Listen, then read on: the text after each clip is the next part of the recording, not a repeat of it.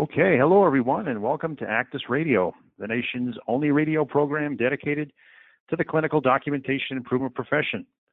Actus Radio is a bi-weekly program dedicated to bringing you closer to the difference makers in CDI and sharing the latest news and information relevant to the CDI profession and to Actus. Today, Wednesday, October 11th, marks our 80th show. My name is Brian Murphy, Director of Actus, the Association of Clinical Documentation Improvement Specialists, and I'm, of course, your host for today's program, CDI Expansion into OB-GYN. I'm joined today by my co-host, the top left corner of your screen there, Sharm Brody. Sharm is a CDI education specialist here with us at Actus and HC Pro and serves as a full-time instructor for our CDI boot camps as well as a subject matter expert for Actus. She has 9 years of CDI experience, including a background in consulting and program implementation, and I'm glad to have her back on the show. So welcome, Sharm. Thanks, Brian. Happy to be here. All right. Now I'm going to introduce our industry guest. As you can see, we have a small team here from Novant Health. So I'm going to just quickly go through their bios here, and you can certainly read more about them on your screen. First, top right is Abby Steelhammer. Abby is the Director of Clinical Documentation Excellence at Novant Health, which is a multi-facility system based in Winston-Salem and Charlotte, North Carolina. Abby's dedicated over 20 years to the healthcare industry, working in settings including trauma, critical care, rehab, case management. She implemented the CDI program at Novant Health in 2008. And since and during her tenure, the program has grown tremendously. And we'll be talking a little bit about some of that growth today into a little bit of a non-traditional service line. So welcome, Abby. Thank you so much. So glad to be here, Brian. Absolutely. All right, next I'd like to introduce Michelle Walters. Michelle is an MSN RNCOB.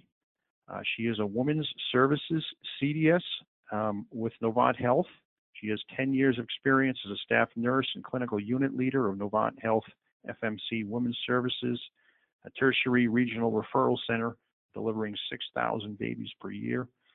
You can kind of see her clinical background there. And she's dedicated her career to quality and women's health, which is carried into her work in CDE, or Clinical Documentation Excellence. So welcome, Michelle. Thank you. All right. And finally, we have Sandra Surratt. Sandy is a Women's Services CDS also with Novant Health, excuse me. She brings 43 years of experience in women's health nursing. Varied roles include 18 years as a bedside nurse. Expertise ranges from sick and well newborns. And again, you can see her clinical experience there. I'm really pleased to have this great team on today's show. So welcome, Sandy. Thanks, Brian. We appreciate the opportunity. Absolutely. All right, I'm going to start with a poll question related to today's topic. I ask you to take a look at that and pick the answer that best pertains to yourself, but the poll reads, have you expanded your CDI department's review responsibilities to include OB-GYN? And your options are, yes, we are presently reviewing this service line. No, but we're planning to do so. No, and you don't have any foreseeable plans to do so. Maybe you're not sure, or not applicable for those that aren't, again, in an acute care setting. So again, have you expanded your CDI department's review responsibilities to include OB-GYN?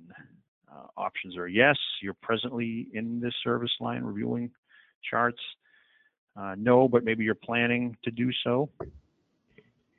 Maybe the show will convince you to do so. No, and no plans to do so. Not sure or not applicable. All right, we've got about 80% of our audience that has voted, so we're going to go ahead and we're going to close this out, and we will come back to the results in just after our interview. So, as I mentioned, our guests today are Abby, Michelle, Sandy. Again, welcome to the program, and thanks for being a part of Actus Radio. Well, let's jump right in. Maybe we can, maybe Abby, you could start and maybe talk a little bit about what prompted Novant to begin reviewing the OB-GYN service line, and what got you into this area? Yes, of course. Thanks, Brian. We really started to dialogue and talk about the OB-GYN service line probably 5 or 6 years ago when we were thinking about preparations for I-10 and our transition around I-10. We also got questions. We do focus on a service line approach at Novant, and so some of our providers and or service line leaders had inquired, and we wanted to look at opportunity in that service line. At the time when we initially started looking, we weren't really sure which way to go or how it would work, and we felt like, okay, we're gonna talk about this, but kind of put it on the back burner for a bit. And then as we started to excel our preparation around I-10, we recognized the sheer volume of risk, if you will, that could potentially be associated with that population, given the volume of discharges per year in our organization around any of those changes. We also are aligned in clinical improvement or quality for Novant Health. So there were questions that came up from time to time around particular diagnoses and if we could weigh in. So that also started leading us down a path. And through all those moving parts, we felt like we wanted to embark upon that service line really immediately post I-10, which is what we did. We knew given the volume it would be a little bit of a challenge, so we had to think about that. And then another real phase to that was our activity around patient safety indicators. There are 3 patient safety indicators that are very, very heavily focused in the OB-GYN area. So when we were starting to become more involved around that, it really tied in nicely with some of the dialogue we were already having. Excellent. Thank you. Very good. I'll ask a question now. How about Michelle maybe could answer this one for me? You did mention diagnosis a minute ago. So what diagnosis did you find in OB-GYN that needed the clarification? I get asked that question a lot. What would people be looking for? Sure. Thank you, Sharm. What really started us on this journey was with the diagnosis of rupture of membranes. When ICD-10 went live, there became no way to code for a spontaneous rupture of membranes. It came down to 2 different ways that could be documented, which was premature rupture of membranes or preterm premature rupture of membranes. And so those patients that would come in at between 37 weeks and 38 and 6 weeks, who had rupture of membranes, and the physicians were documenting that they had spontaneously ruptured, but that was unable to be coded in that way, it led it to be reported as an early elective delivery. And so that was really an opportunity for us to educate those physicians on the way that the documentation needed to change in order to capture that correctly. We were not inappropriately early electively delivering those patients. It was appropriate, but just that education and documentation needed to go out to those physicians. Some of the other diagnoses, as we got into it and started looking, we saw some impact around hypertensive disorders. Preeclampsia is huge, diagnosed across all of our facilities, but it has greater impact if you can capture that they have chronic hypertension that they brought into that pregnancy that complicates it. And so we saw an impact on that SOI and ROM when we got that captured. Also, with the addition of the hypertensive emergencies, those preeclamptic patients have episodes of acute hypertensive disorders and are treated, but we weren't effectively capturing that in our documentation. Another is a postpartum hemorrhage project that is across all of our facilities that is aligned with the Perinatal Quality Collaborative of North Carolina, and being able to capture postpartum hemorrhages that occurred, and as it relates to acute blood loss anemia and capturing that. We also look at perinatal lacerations and episiotomies. Just recently did a retrospective review and found lots of documentation opportunities for clarification in the terminology used by the physicians as it relates to a laceration versus an episiotomy versus a tear. And those also affect those patient safety indicators 18 and 19, which are specific for third and fourth degree perineal lacerations. And episiotomies are another measure that is reported out for quality. Another area that we found that we really had some opportunity was in OB-GYN procedures. The OBs frequently use abbreviations for procedures that require some further clarification and are a lot of times missed by coding because it is an abbreviation that they're not familiar with. Well, thank you very much. I think you should come on the road with me and you can repeat that. Yeah, lots of opportunity. Much more than I thought of. Thank you. Yeah. I wanted to, I appreciate that, Michelle. Maybe talk a little bit about, staffing. I'm sure folks that are listening are wondering, how you guys got into this area. Maybe to start with you, Abby, what changes you have to make regarding staffing? It looks like you've got a couple of real veterans with a lot of clinical experience in this area, but were Sandy and Michelle did you bring them in specifically for this line, or did you have to reconfigure any other CDI responsibilities to make this happen? Yes. Thanks so much for that question, Brian, because it was a bit of a transition, and we certainly had to think through how to tackle this population, specifically given the volume, the sheer volume, if you will, across the organization that is OB-GYN. Also looking at the amount of time typically that these patients may be in our facilities, being able to be, very purposeful and intent with what we could impact and where we were looking and spending our time. We were fortunate enough to have Michelle and Sandy on the team already, and I think that their years of OB-GYN experience really has led them to be as successful as they are in this service line. But we were able to get the program up and running very, very quickly because they already had the CDE piece down as well and had both been out there practicing doing concurrent review across a very general population in CDI already. And so that really, really helped. I think if you're bringing someone in that needs either one of those components, it certainly does, bring about some other considerations for that orientation period.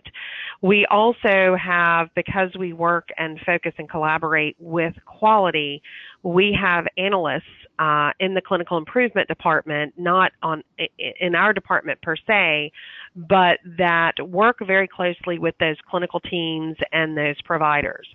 So I initially had a partnership with those team members through our larger division of clinical improvement.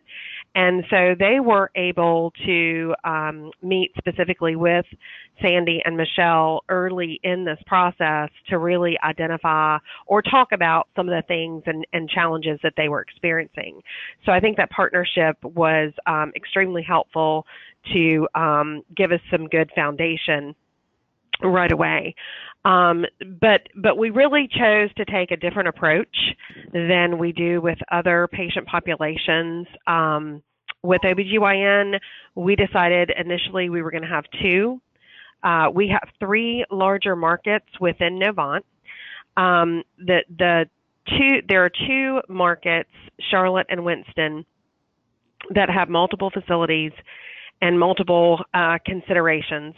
And then we do have a smaller market in Virginia.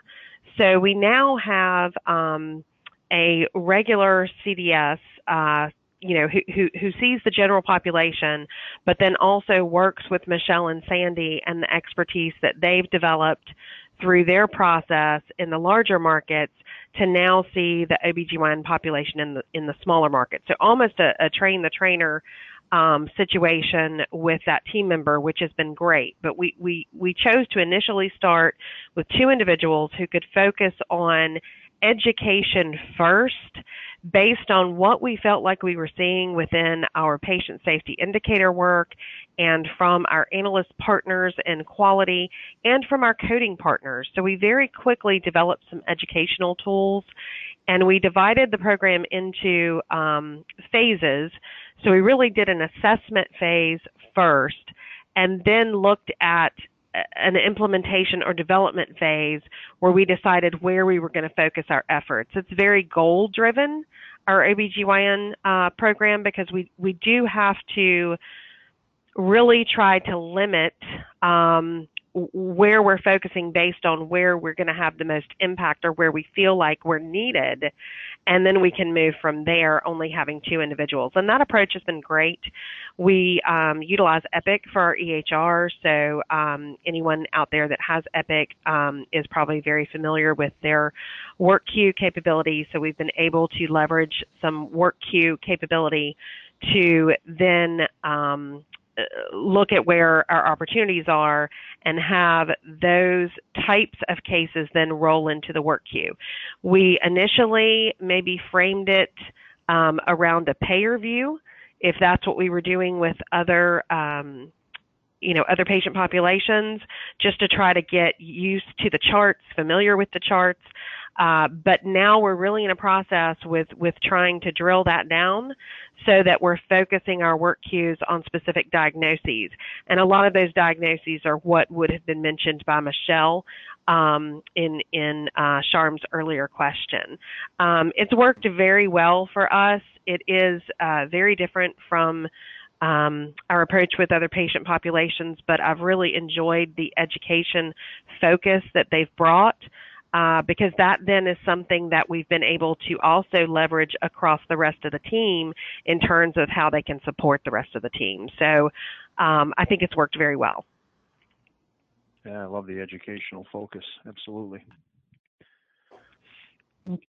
Okay, it's my turn. This time I'm going to pick on Sandy for a minute. Okay. You talked a little, everyone I think has mentioned quality a little bit in their answers. And my question was regarding the benefits that you've reaped from going into the OB-GYN patient population. But what about can you specifically give us some of the examples of payment and maybe the quality that you are looking at and what the benefits have been? Sure. And I think that it's definitely a combination of both quality and payment. OB is a little bit different in the fact that most of our DRGs are two-tier DRGs, and a lot of times the primary diagnosis drives that DRG. So it really isn't necessarily a matter of those secondary diagnoses adding the CCs and the MCCs that would drive it to a second or a third tier. So we can't necessarily say we're making a huge financial impact as far as DRG changes. However, capturing those secondary DRGs is definitely driving the severity of illness, the risk of mortality. It's definitely changing our estimated length of stay for these patients.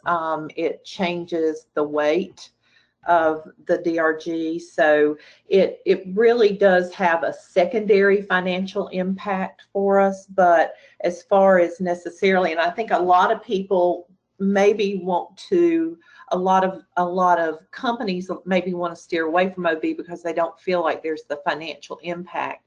However, I think with the quality impact, that probably is going to drive the financial a little bit more so than that. So you know, you have to look at, I think, long term, how is the weight going to drive the case mix index for a facility and that sort of thing. So it's a longer term, not a month by month financial impact that you're necessarily looking for. We've also found, as Michelle and Abby both have already mentioned, we've found that opportunity with our quality measures, our perinatal core measures, those patient safety indicators, that we have a lot of opportunity on the front end to more likely be able to clarify those diagnoses as a concurrent review rather than as a retrospective coding review or something along those lines. Michelle, you want to talk a little bit about how those secondary diagnoses can eventually, perhaps we see in the future, being pay for performance and that kind of thing? Sure. Thanks, Sandy. I think that, you know, as we look at what the benefits are to doing these reviews of this patient population, it's really focused on that indirect revenue. As, you know, healthcare changes and we look towards the future of what CDI that changes along with it, really that pay for performance, this is sort of a purview that has that quality base to it, that adding those secondary diagnoses ensure that it's complete for HCC compliance and for really the future, to ensure that we are getting the most accurate picture of that patient, so that, you know, if you focus on the quality, the revenue comes along with it. Absolutely. You know, we're closing in on time here. I just wanted to maybe wrap up before we go back to our poll question. Is there any maybe takeaway or a lesson learned that anyone would like to share from someone who's listening and maybe thinking of expanding into this area? I think one of the biggest lessons that Michelle and I have learned is that we have spent a lot of time building relationships with our providers. We're coming from two hospitals that are part of a 13 facility corporation, and 9 of those facilities actually have OB programs. So we've spent a lot of time with those physicians that don't know us by reputation, building relationships, doing education that is meeting them in their space rather than taking time to take away from their OB committees and that sort of thing. We've done a lot of education with the different practices and met them in a kind of an off-site way, so that we do have a little bit of a relationship. We've given them a lot of background information so that when our queries come, when they hear us introduce new material, that it really is accepted very well. So I think those relationships are a big part of the education that we provide for them being accepted. Mm-hmm. I really appreciate that, Sandy and Michelle and Abby. Great stuff today, and thanks for sharing a bit of your program. I'm going to go ahead and share our poll results at this time. Again, we asked folks, have you expanded your CDI department's review responsibilities to include OB-GYN? So according to the poll, 26% of our audience say yes, we're presently reviewing this service line. 14% are say no, but they're planning to get into it. Hopefully we've given them some good ideas. 42%, close to half, are not and aren't planning to do so either. Another 9% not sure, and 8% not applicable. So any comments, Abby? Maybe to start, anything surprise you with the poll results here? I'm definitely pleased to hear that there is, did you say about a 20% that's already reviewing? Did I hear that right? I think it was your 26%. I think that's great. I would certainly love to maybe explore how the ACDIS membership can potentially network with those 26% that are already seeing it to try to, share best practices. So I think that's great. I am a little bit surprised at the number of folks that answered that they don't plan to. But I hope that after some of the discussion today and looking at the numbers, because I think if you look at having really 2 full-time dedicated staff members for an organization of our size and the impact that we've been able to yield thus far, that it does make it very, very advantageous. So I'm hopeful that maybe after our discussion today, some folks will start thinking about it. All right. Well, really appreciate that. I don't know if you have anything to add, Sandy or Michelle. I think that we're seeing an increase. I think when we started, 3 years ago, beginning to talk about it, and then a year ago actually implemented, I know the numbers have gone up. So I'm beginning to believe that people are seeing that there is a lot of value to that OB-GYN portion of Absolutely. All right. Well, we're going to go ahead and move quickly to our In the News segment. Again, In the News is a regular segment featuring the latest news and industry updates relevant to the CDI profession. Today, I'd like to discuss briefly a recent article from our own Actus blog, Your 2018 IPPS Final Rule Questions Answered. If you haven't been over to Actus blog, it's accessible from the actus.org website. You just go, you will find the link there. It's a supplemental site where we have some additional articles we published. This one is from our instructor, Alan Frady, summarizing some of the changes, some of the highlights that are in the 2018 IPPS rule. As a reminder, this was released in August and took effect just recently on October 1. There are some changes here that are certainly worth taking a look at as CDI departments, or certainly as a coding department as well. From the article, for example, COPD and pneumonia sequencing have been clarified. Sequencing these conditions now depends on the circumstances of the encounter. Again, Alan Frady notes that was the correct interpretation of the rule, but maybe wasn't as clear until this rule was issued. We're seeing some additional revenue for total ankle replacement without an MCC. So that's some good news there for payment. Going back to some coding changes here, there is a new type 2 MI code, which is an MCC to be aware of. We've got some skin excisions now removed from surgical DRG logic. We had some days where simple skin debridements were ending up as surgery DRGs. Those days are gone, per Alan here. Quite a bit more. He goes into some detail here. We've got TIA, or transient ischemic attack, that now groups to a higher weighted DRG, but only when the drug TPA is administered during the same admission. And of course, as long as it's captured appropriately in coding, it does result in a higher payment rate. I actually think we have our old friend Jim Kennedy to thank for this. I believe he was the comment that got this change made. We've got some grouper logic on spinal fusions corrected. Really some more that's worth checking out here. I can't get into all of it, but I just recommend you go and take a look at the article that Alan's published here on our Actus blog. We also have we had a recent show, CDI update for 2018 coding targets that took place on Friday, October 6th. If you're interested, that show is still available on demand. So I don't know if I have any quick comments from our Novant team just on the IPPS rule, and if you guys have been able to go through this, or do you guys have a process for what you might do at Novant when the new rules are released?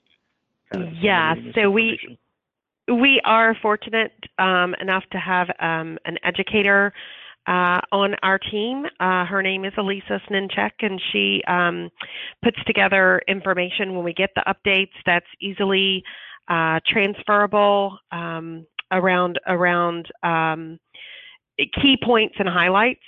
So we've already had a lot of dialogue amongst our team, as well as I recently attended our UR committees in both of our larger markets, and was able to share a little bit of a snapshot there because there are some key providers in attendance, so that's helpful. And then each of the CDSs, at their facilities would then be responsible for communicating those across their service lines or at the community hospital level where they work, and to any of their physician champions. And then I've had leadership just recently put together a snapshot one-pager, which is great, very similar to the bullets that you've listed, where we can also communicate with higher level leaders across the organization to be able to support that messaging and keep the messaging consistent. All right. Thanks, Abby. I'm just going to quickly wrap up. I know we're at time here, but as folks might have seen, ACTIS is celebrating our 10-year anniversary. We did a show on this. Our last program was featuring our 10 years of ACTIS. So just want to remind folks that we're going to be celebrating all month long. Stay tuned for a special report we're putting out for our members, a fun one with some pictures and reminiscence of 10 years of ACTIS. We're offering 10 products all month long at 20% off. There is a discount code, birthday10. If you put that in, you will be able to receive that discount. So encourage you to take a look at that. That also applies for ACTIS membership and or renewal. So if you're thinking about renewing your membership, you can receive that at 20% off. That's something we're happy to offer with 10 years of ACTIS. So enjoy that virtual cupcake you're seeing on your screen there. I know we're at time, Abby, but I do appreciate you being a member all these years and the Novant team, and it's been a great run, and I hope to see everyone in another 10 years of ACTIS. We're certainly plan on being here for you as an association. Absolutely. It's been great for our team. Thanks so much, Brian. All right. With that, we're going to wrap up. That will do it for today's edition of ACTIS Radio. We'll be back in 2 weeks for an update on important diagnosis, obviously sepsis. We're going to be having Dr. Sam Antonios from our advisory board, who's unearthed some more clinical information and a new article we're going to be sharing that might help shed some light on this. So, but as always, if you have any suggestions for future guests, ideas about the format of the show, please send me an email. You can reach me at bmurphy@actis.org. Well, that will do it for today, and we'll see you back in 2 weeks, and take care, everyone. Thank you.